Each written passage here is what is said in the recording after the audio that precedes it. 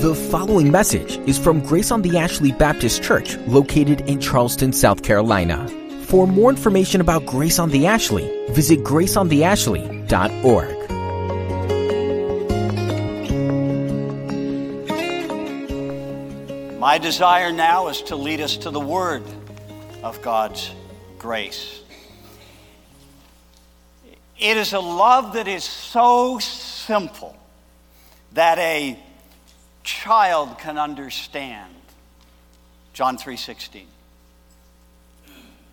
For 42 years I've been teaching children, and they can respond to this love that we see in John 3:16. One of my students, probably fourth grade, third grade, wrote, God loved the world so much that he gave his one and only Son. And anyone who believes in him will not die but have eternal life. And then down here, it's like a commentary. It wasn't the nails that held him to the cross. It was his love. It was his love. John 3:16.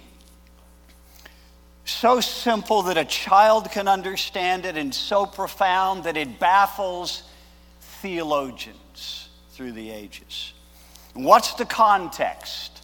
Sunday school was great this morning. Who said John 3:16? To whom was it said? Do I need to cut anything on up there? I see you waving at me. Just click it. Right here? Okay. This always happens. I'll wait on you. Do your magic. While we're waiting, let me assuage you of your fears. I've written a book. It's called Sermon Notes. You have them. If you do not have them, you need to have them. So would you raise your hand and just please ask for the sermon notes, because this gentleman will bring it to you. Now, I see those looks in your eyes, thank you. Just like at my church, when I give out my sermon notes, it's like deer in the headlights, because deep down you're saying, he'll never get through this. He will never get through this. So I asked, I think three different people, should I give out my sermon notes? Okay? You pray. And I did. I gave them out. You've got them. Now, in my Kairos classes at Teaching Bible, the rule is 3 per page. You've got to fill in something on 2 of them. You don't have to do that here. It's okay. It's all right. But I'm just there for you. If you have a question that you want to go back and search the scriptures on, or something that's been said, jot down a note and you can go back to that. But there they are. Those are the sermon notes. My wife is not here. She chose our 7 grandkids over me to hear me preach. But she did say, as I asked her, I said, should I give out sermon notes? And she didn't answer that. So I said, I always get through them. And as I was leaving the door that day, she said, yeah, in 3 hours. It's okay. I've got the clicker. And I can click fast if we get toward the end. But I would like those in the worship booth back there, I want you to be my bouncers, okay? Because if you feel like if you see heads nodding, would you just do this? Okay, let me know. Okay, and then when I've got 5 minutes left, just hold up 5 minutes and I'll be done. If I'm in the middle of a sentence, I'll stop, because I don't want to take too much of your time. This sermon is called Nic at Night. Who's Nick? Talk to me. Who is Nick? It's Nicodemus. That's exactly right. We find the story in John chapter 3, verses 1 through 21. But really, the chapter divisions, as you know, if you study your Bible, are not inspired. They were added later, the chapter divisions and the numbers, and that's good. That helps us, doesn't it? But they're not inspired. And so when you read in context the Word of God, sometimes those chapter divisions can be detrimental to the flow of what the writer is saying. His Lamp Am I. It's by Annie Johnson Flint. What I propose to show you today is where God comes into the world, in a world of great darkness with great light. But the light of God is the love of God, exposing our sin and our need of the Lord Jesus Christ. And once we come into the light, through repentance and faith, we must go out with God's love, because there's a world to reach. And Annie Johnson Flint wrote this poem. His lamp am I to shine where he shall say. And lamps are not for sunny rooms nor for the light of day, but for the dark places on the earth where wrong and crime have birth, or where wandering sheep have gone astray, or where the lamp of faith grows dim and souls are groping after him. And as sometimes we find clear shining through the night, so dark we cannot see the lamp, but only see the light, so may I shine his love, the flame, that men may glorify his name. When Greg graciously spoke at my celebration of leaving the Charleston Christian School, well, not celebration like, yeah, yay, wow, go, but whatever that was, Greg made this statement. He said, it is not enough to love your students. It is not enough to love to teach. You must love the students that you teach. If you're a teacher here, you know that. It is not enough to love to teach. You must love the students that you teach, because students can read you. And they understand if you're there because you really love them. Nicodemus came to Jesus at night. Why did he do that? We don't know. The Bible doesn't tell us. I think it's a beautiful picture of Nicodemus being in darkness but not knowing it. But we have Matthew chapter 4 telling us that the people who were sitting in darkness saw a great light. And those who were sitting in the land of the shadow of death, upon them a light has dawned. The ministry of the Lord Jesus Christ. For God so loved the world that he gave. And John the Baptist is the herald, and he prepares the way. And John the Baptist's sermons were quite short. And he would say, repent, for the kingdom of heaven is at hand. When John the Baptist was put in prison, the Lord Jesus Christ has the same message. Repent, for the kingdom of heaven is at hand. If you have a pen and you have the notes, I would want you to circle the word repent. I would like you to highlight that. Because we have Nicodemus, who was rich and respected and righteous, and he was a ruler of the Jews. We do believe that he was one of the 3 richest men in Jerusalem. Nicodemus came to Jesus Christ at night. Something was missing in his life. Rich, respected, righteous according to the law of God, and a ruler to whom everyone looked up to, the Pharisees. Something just wasn't right in his life. And Nicodemus takes a journey by the Spirit of God drawing him to Jesus Christ that night. Has God done that in your life? Do you remember the day when you knew deep in your heart something was wrong and you sought someone out?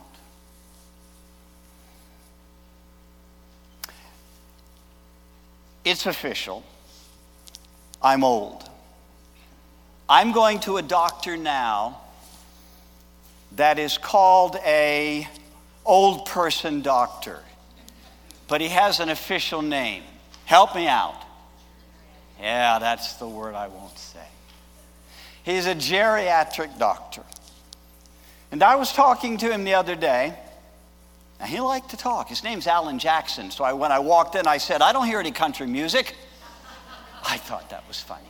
But anyway, I talked to him and I said, I got saved at the age of 19 at the Baptist College of Charleston. There was a man there by the name of Dr. Carpenter. He said, I went to Baptist College. I knew Dr. Carpenter.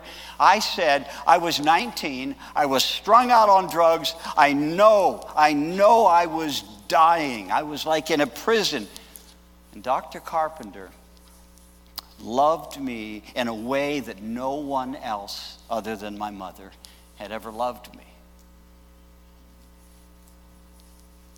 It was like light into my life. And Dr. Carpenter loved me, and I was not a good person. I want you to know that. Most people ran the other way when they saw me. He loved me with the love of Christ. And I remember going over to his house, driving to his house one day, and knocking on the door, and this large, stately Southern Baptist minister, much like W.A. Criswell, was at the door. And I said, Dr. Carpenter, I need help. He said, son, I can't help you, but I know who can. But I know who can. He led me through the Romans road, and I left a new creation.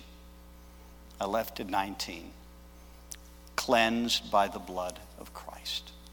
It was the Holy Spirit who drew me to Dr. Carpenter. It is the Holy Spirit at work who is drawing Nicodemus to the Lord Jesus Christ. And we find in this journey from night to light the world's greatest tragedy and the world's greatest truths and the world's greatest text and the world's greatest test. But this is what must happen. The Lord is not slow about his promises, as some count slowness, but is patient toward us, not willing that any should perish, but that all should come to what? What is that word? Repentance. Would you circle that? Would you circle the word repentance, please? Because you understand that Nicodemus was a rich and self-righteous, respected ruler of the Jews.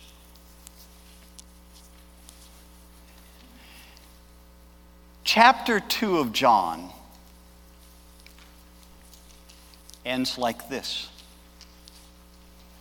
This beginning of his signs Jesus did in Cana of Galilee. That's when he turned the water into wine.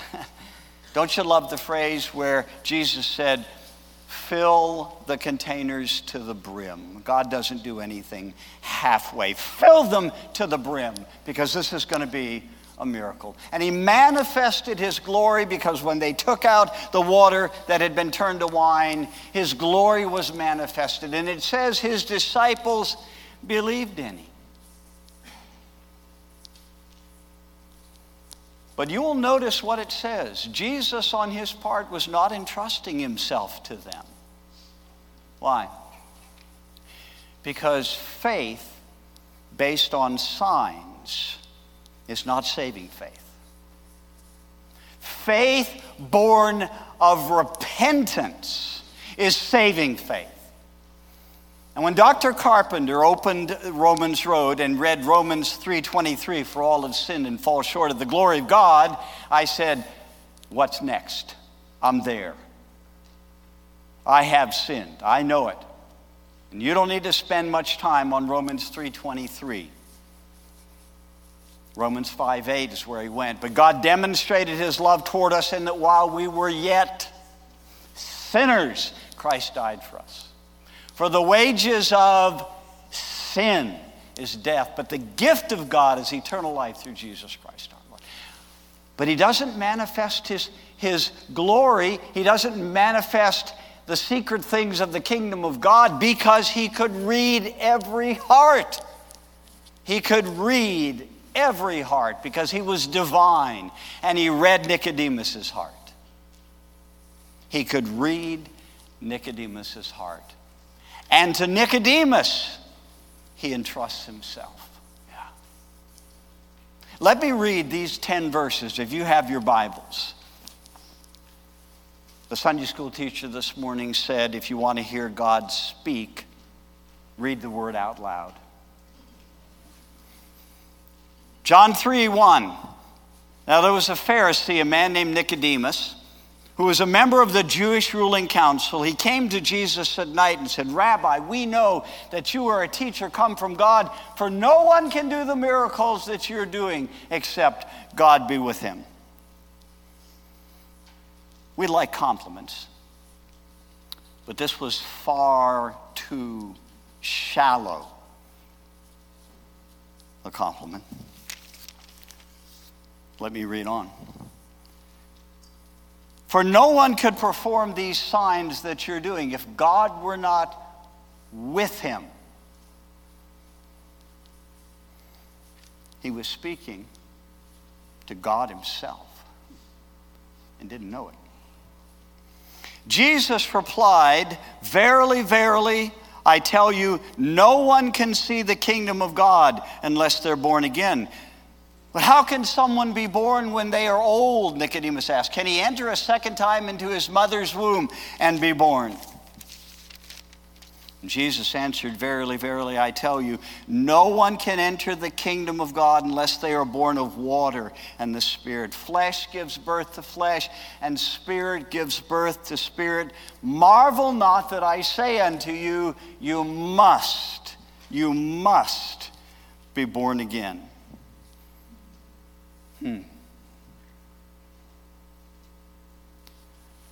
My pastor, my church, Charleston Bible Church, pastored the church for 25 years. He was an acolyte early on of an Episcopal church. He was a good person. Ed Stelling. One day, someone asked him, when were you born again? He said, I'm an acolyte of an Episcopal church, and I've done this. I've done all this. But when were you born again? And in his testimony, my first pastor would say that haunted him. That haunted him. Because at night he would hear this phrase, when were you born again? He didn't know what that meant. So he began to search the scriptures. Isn't that a good thing? God opened his eyes that being born again means that you enter this world once physically, but there's another realm where you enter spiritually, because that which is born of the flesh is flesh, but that which is born of the Spirit is spirit.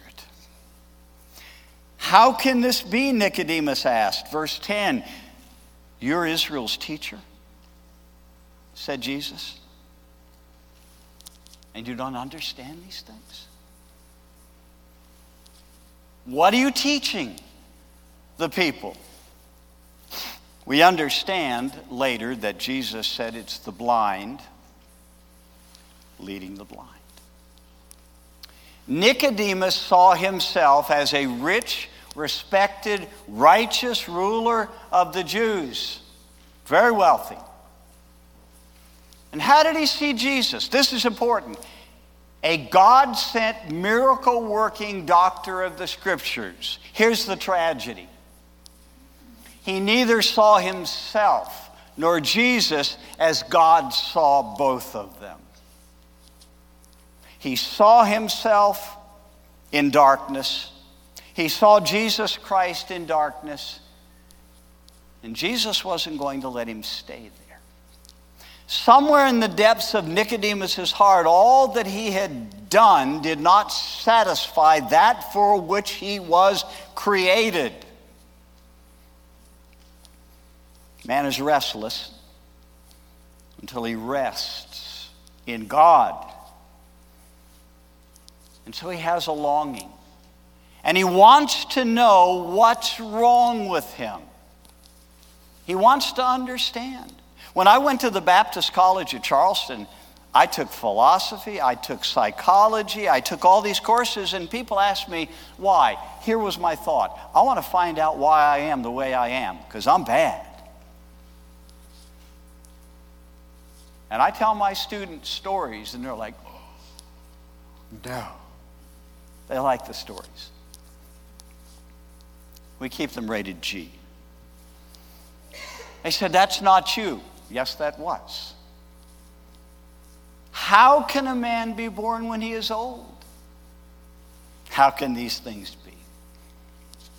The Spirit of God is working in Nicodemus' heart, but he doesn't have a clear understanding. Verse 5. Jesus Christ said this. He said, except a man be born of water and the Spirit, he cannot enter the kingdom of God. Now, you've studied your Bibles. You've looked at the commentaries. And I know there are differing opinions on what the water stands for. Bear with me, if you would. Some say the water refers to the first birth. Okay. Some say the water refers to the Word of God. But let me read something to you. John Phillips.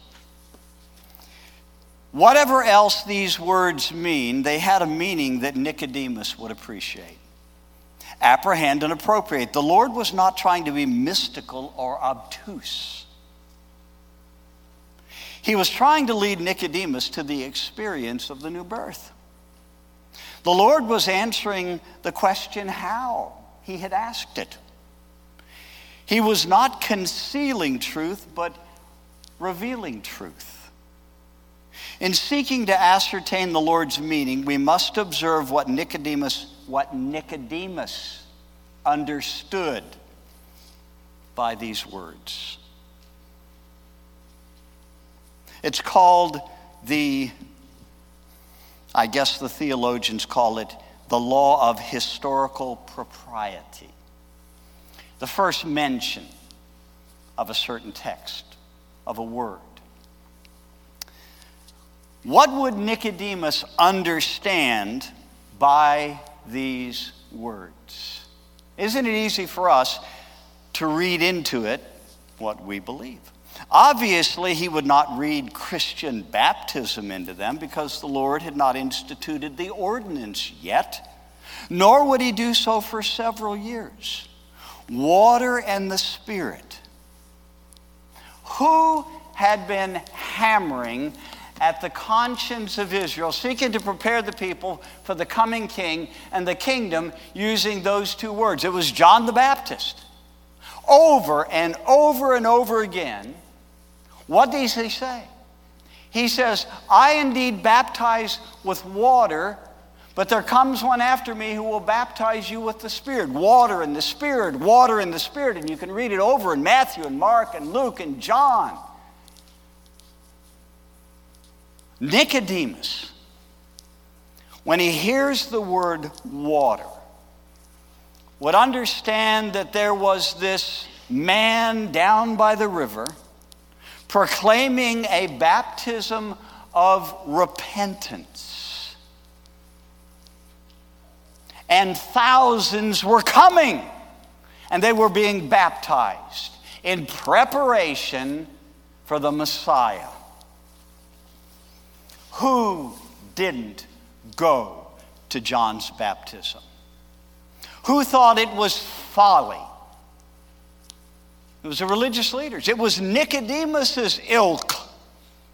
It was the Pharisees who said, we have no need of repentance. The religious leaders, of which Nicodemus was a representative, they rejected John's ministry of baptism.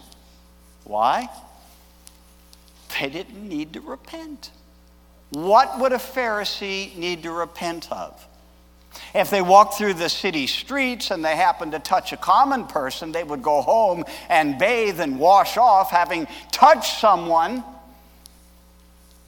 Don't you love it when Jesus Christ finds the leper? The leper who had not been touched by his family probably for years. And what's the first thing it says about Jesus and the leper? It says he reached forth his hand and he touched him. The first time that man felt the touch of God was the moment that he was cleansed of his leprosy.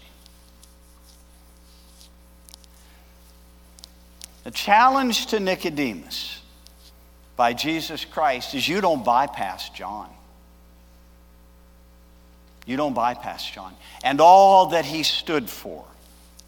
No John, Nicodemus, no Jesus. No repentance, no rebirth. No conviction of sin, no conversion. No water, no wind. The Holy Spirit. How many people do you know, as you think back over your lives, who prayed a prayer, said that they accepted Jesus Christ, and nothing ever changed? Would you hold up your hand if you know someone that did that? Yeah, there's a lot of people. They said a prayer. They said, I accepted Jesus. But if a person does not see his sin, he does not see his need for a Savior. And Nicodemus saw no need for a Savior. So Jesus Christ needs to lead him to repentance. Watch this, the world's greatest truths. Verses 11 through 15, if you have your Bibles. Very truly, I tell you, we speak of what we know. We who? We, John the Baptist and Jesus. Or maybe we, God the Father in me and John the Baptist. But we speak of what we know, and we testify to what we have seen, but still you people, Pharisees, self-righteous, do not accept our testimony. If I have spoken to you of earthly things and you do not believe, how then will you believe if I tell you of heavenly things? Listen carefully. No one has ever gone up into heaven except the one who came from heaven, the Son of Man, the Messiah. And just as Moses, Nicodemus, now I know he's thinking. He knows the scriptures. He knows Numbers chapter 22, though it probably wasn't chapter 22. Just as Moses, Nicodemus, just as Moses lifted up the snake in the wilderness, so the Son of Man, that's Jesus, must be lifted up, that whoever believes in him may have eternal life. Yeah. The time is fulfilled. The kingdom of God is at hand.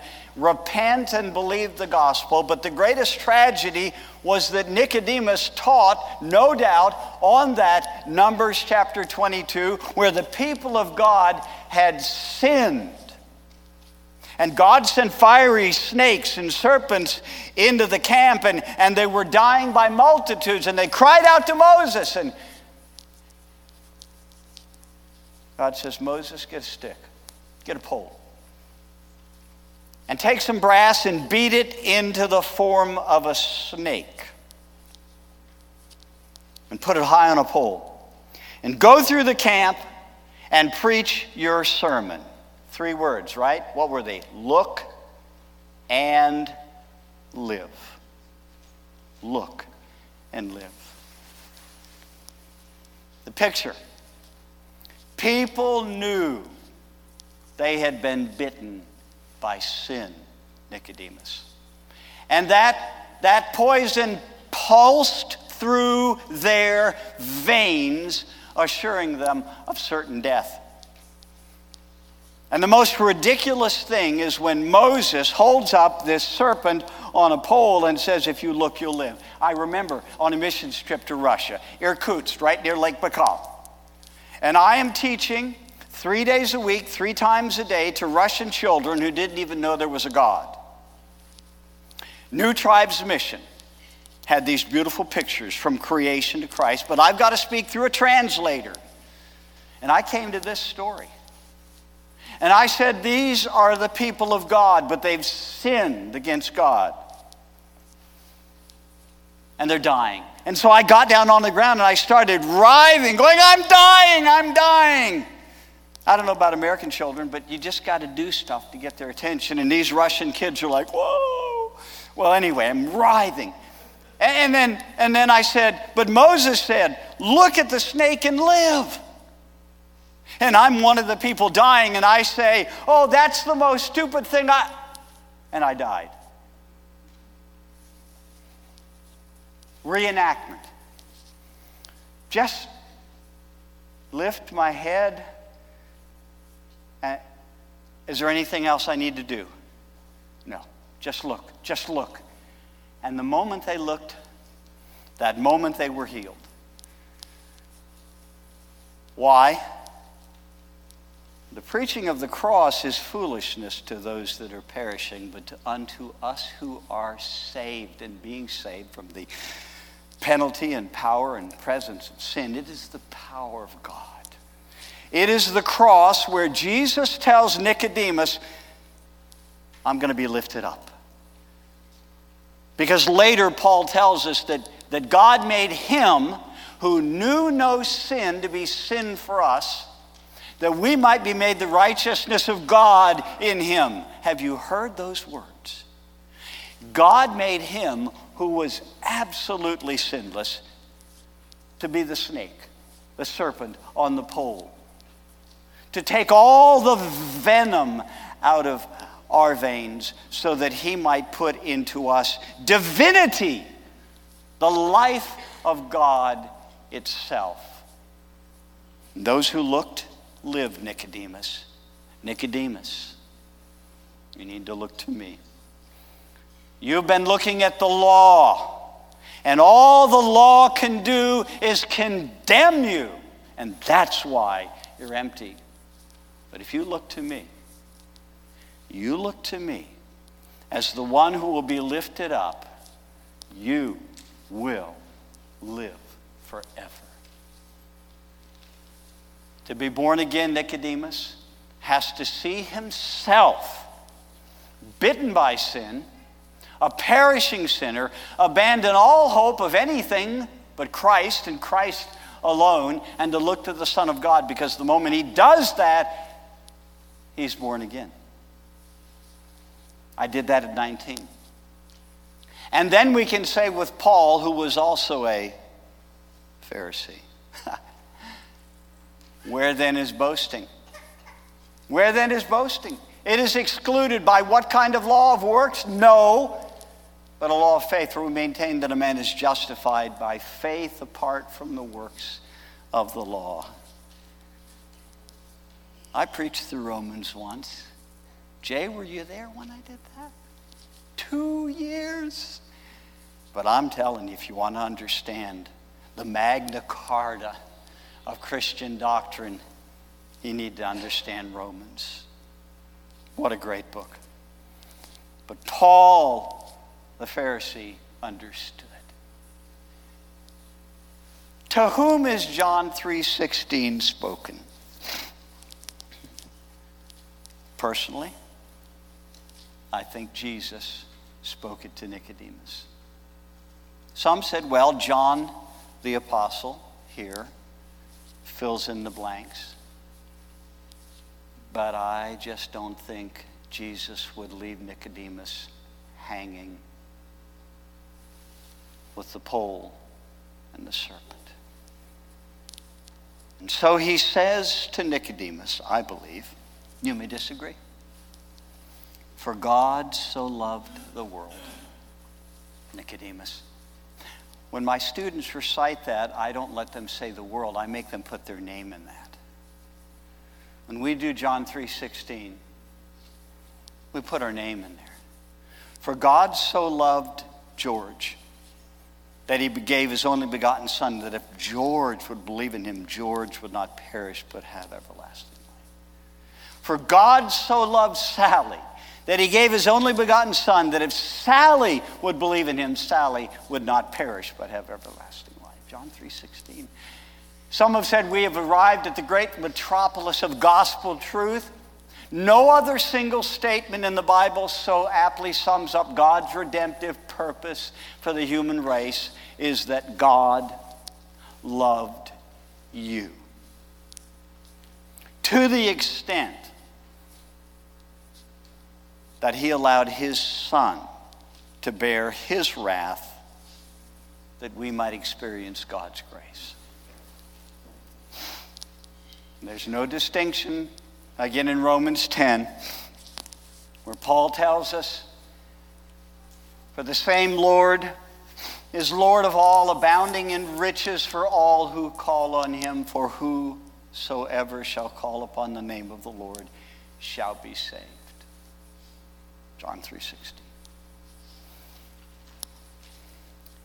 The problem we have is that we really don't experience the love of God the way God wants us to.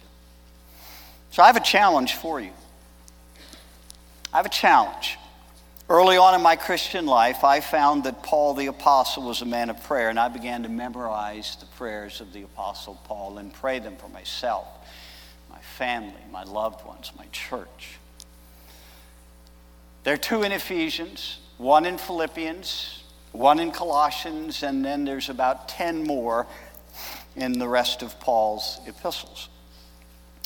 Ephesians chapter 3. You should memorize that prayer. You should memorize it. And you should pray it day after day after day after day until God makes it real in your life, and then keep praying it. Because Paul says he prays that God would grant us out of the riches of his glory, out of the riches of his glory, that we would be strengthened with might by his Spirit in our inner man, that Christ may dwell. The Greek means to be completely at home.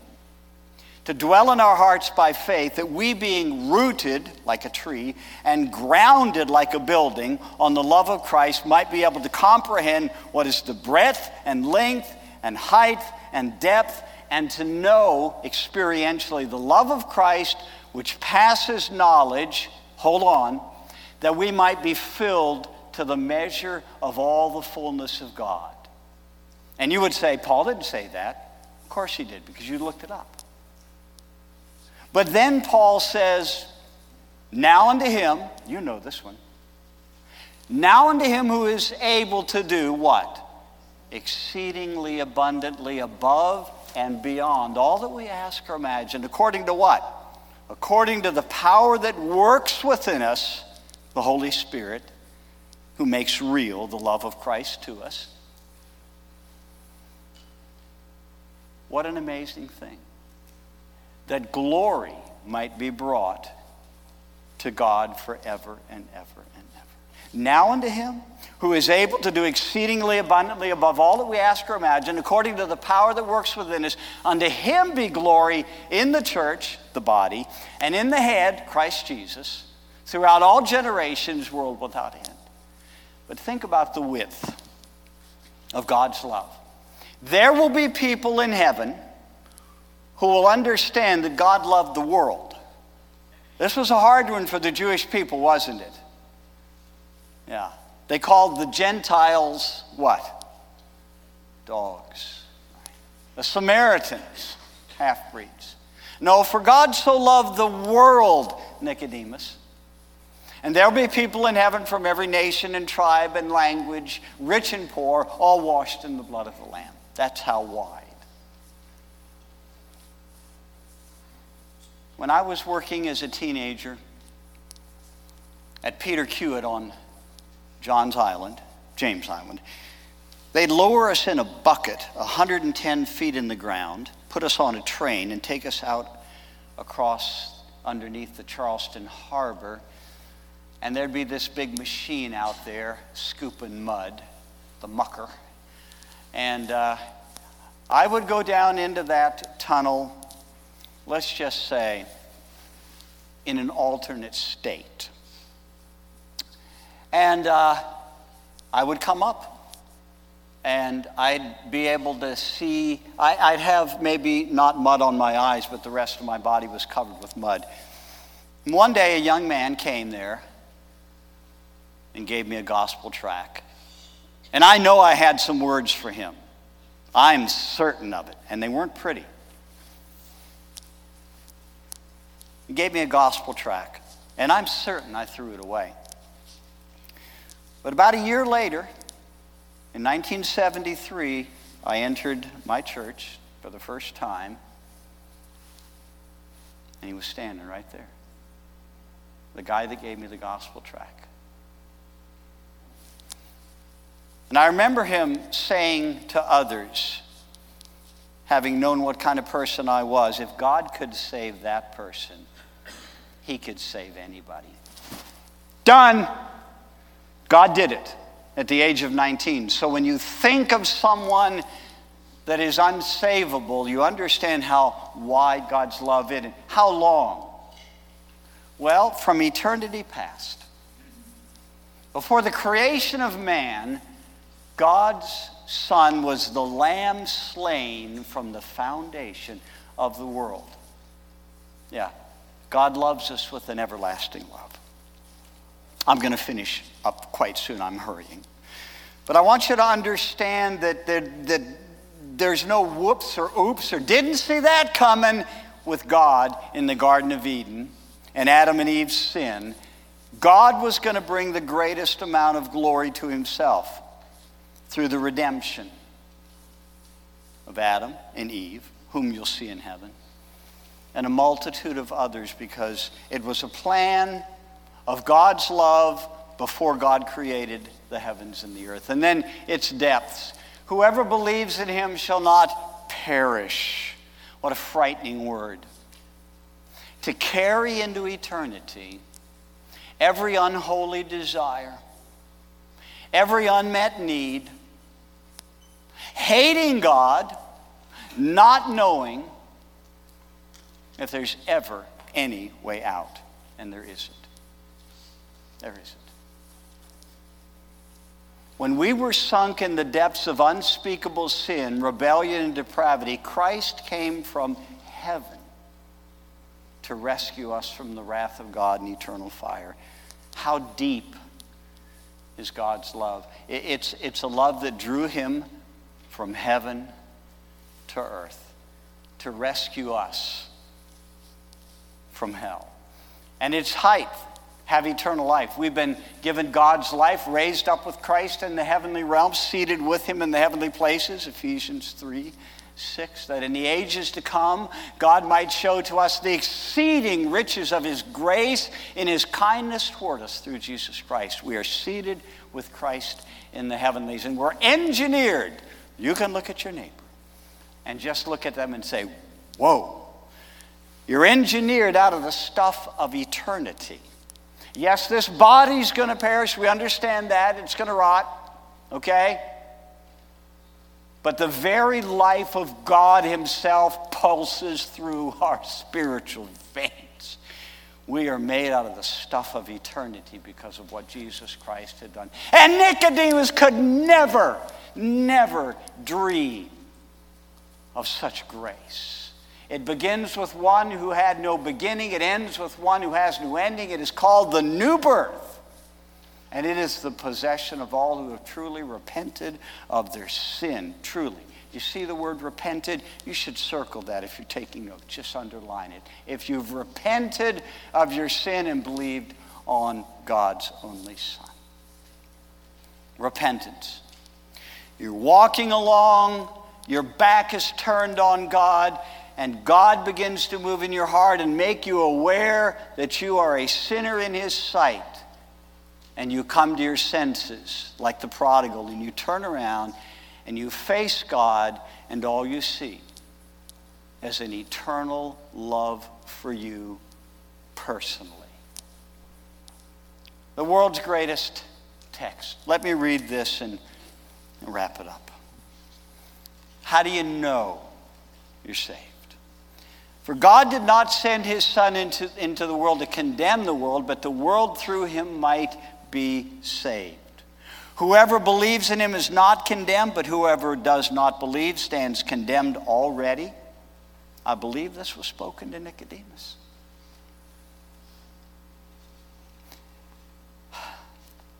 This is the verdict. Light has come into the world, and men love darkness rather than light because their deeds were evil. Don't raise your hand. Ever been to a nightclub? Spent my teen years, going to nightclubs. What one word describes a nightclub? Oh, you've been to one? Yeah, it's dark. The church is God's light club. Every day, as we open the Word of God and we preach it and we teach it, more light comes into us.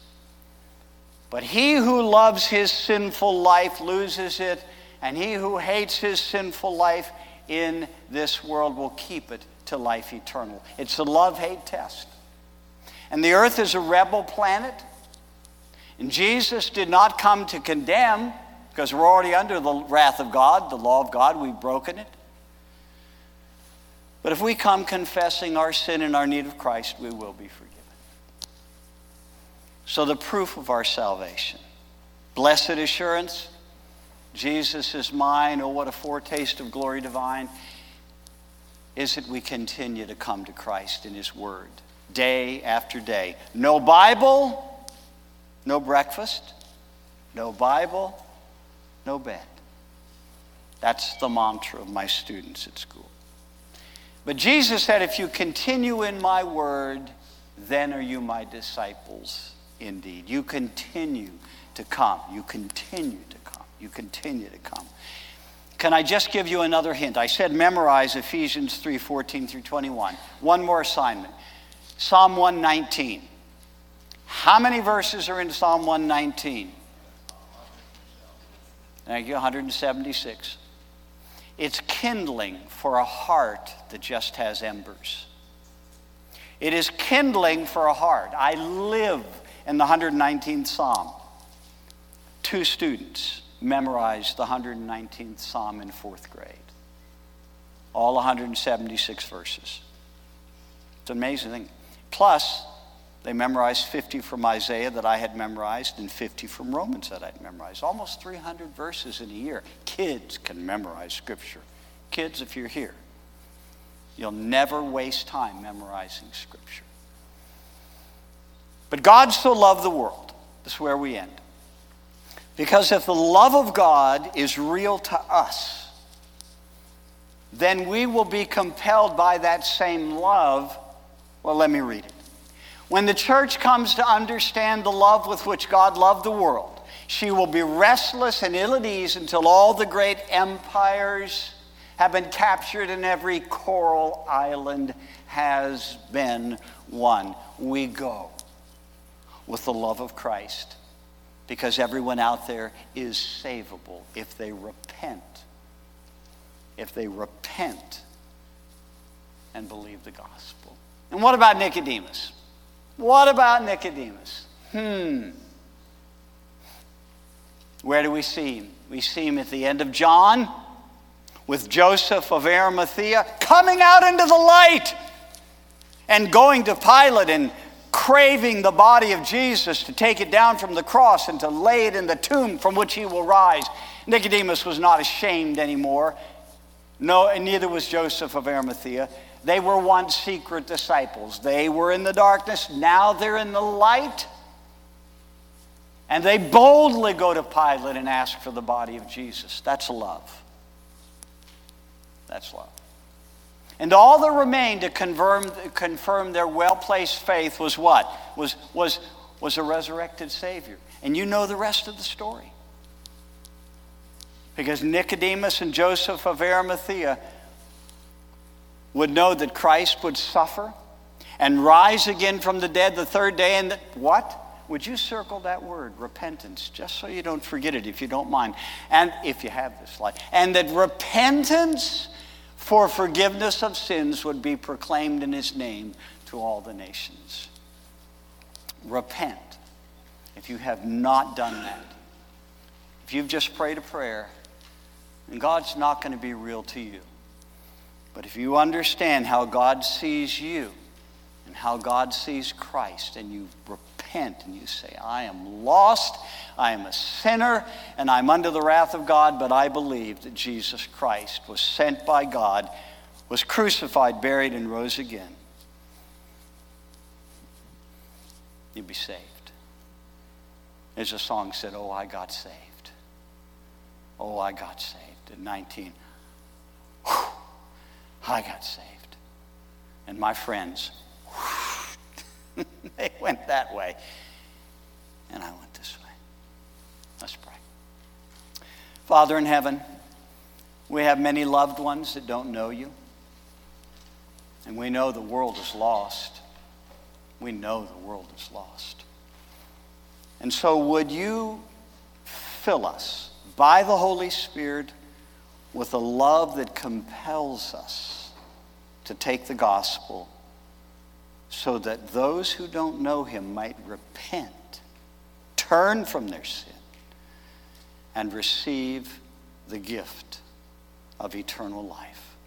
God, I prayed for every soul here today. I prayed for those you lead us to. In Jesus' name.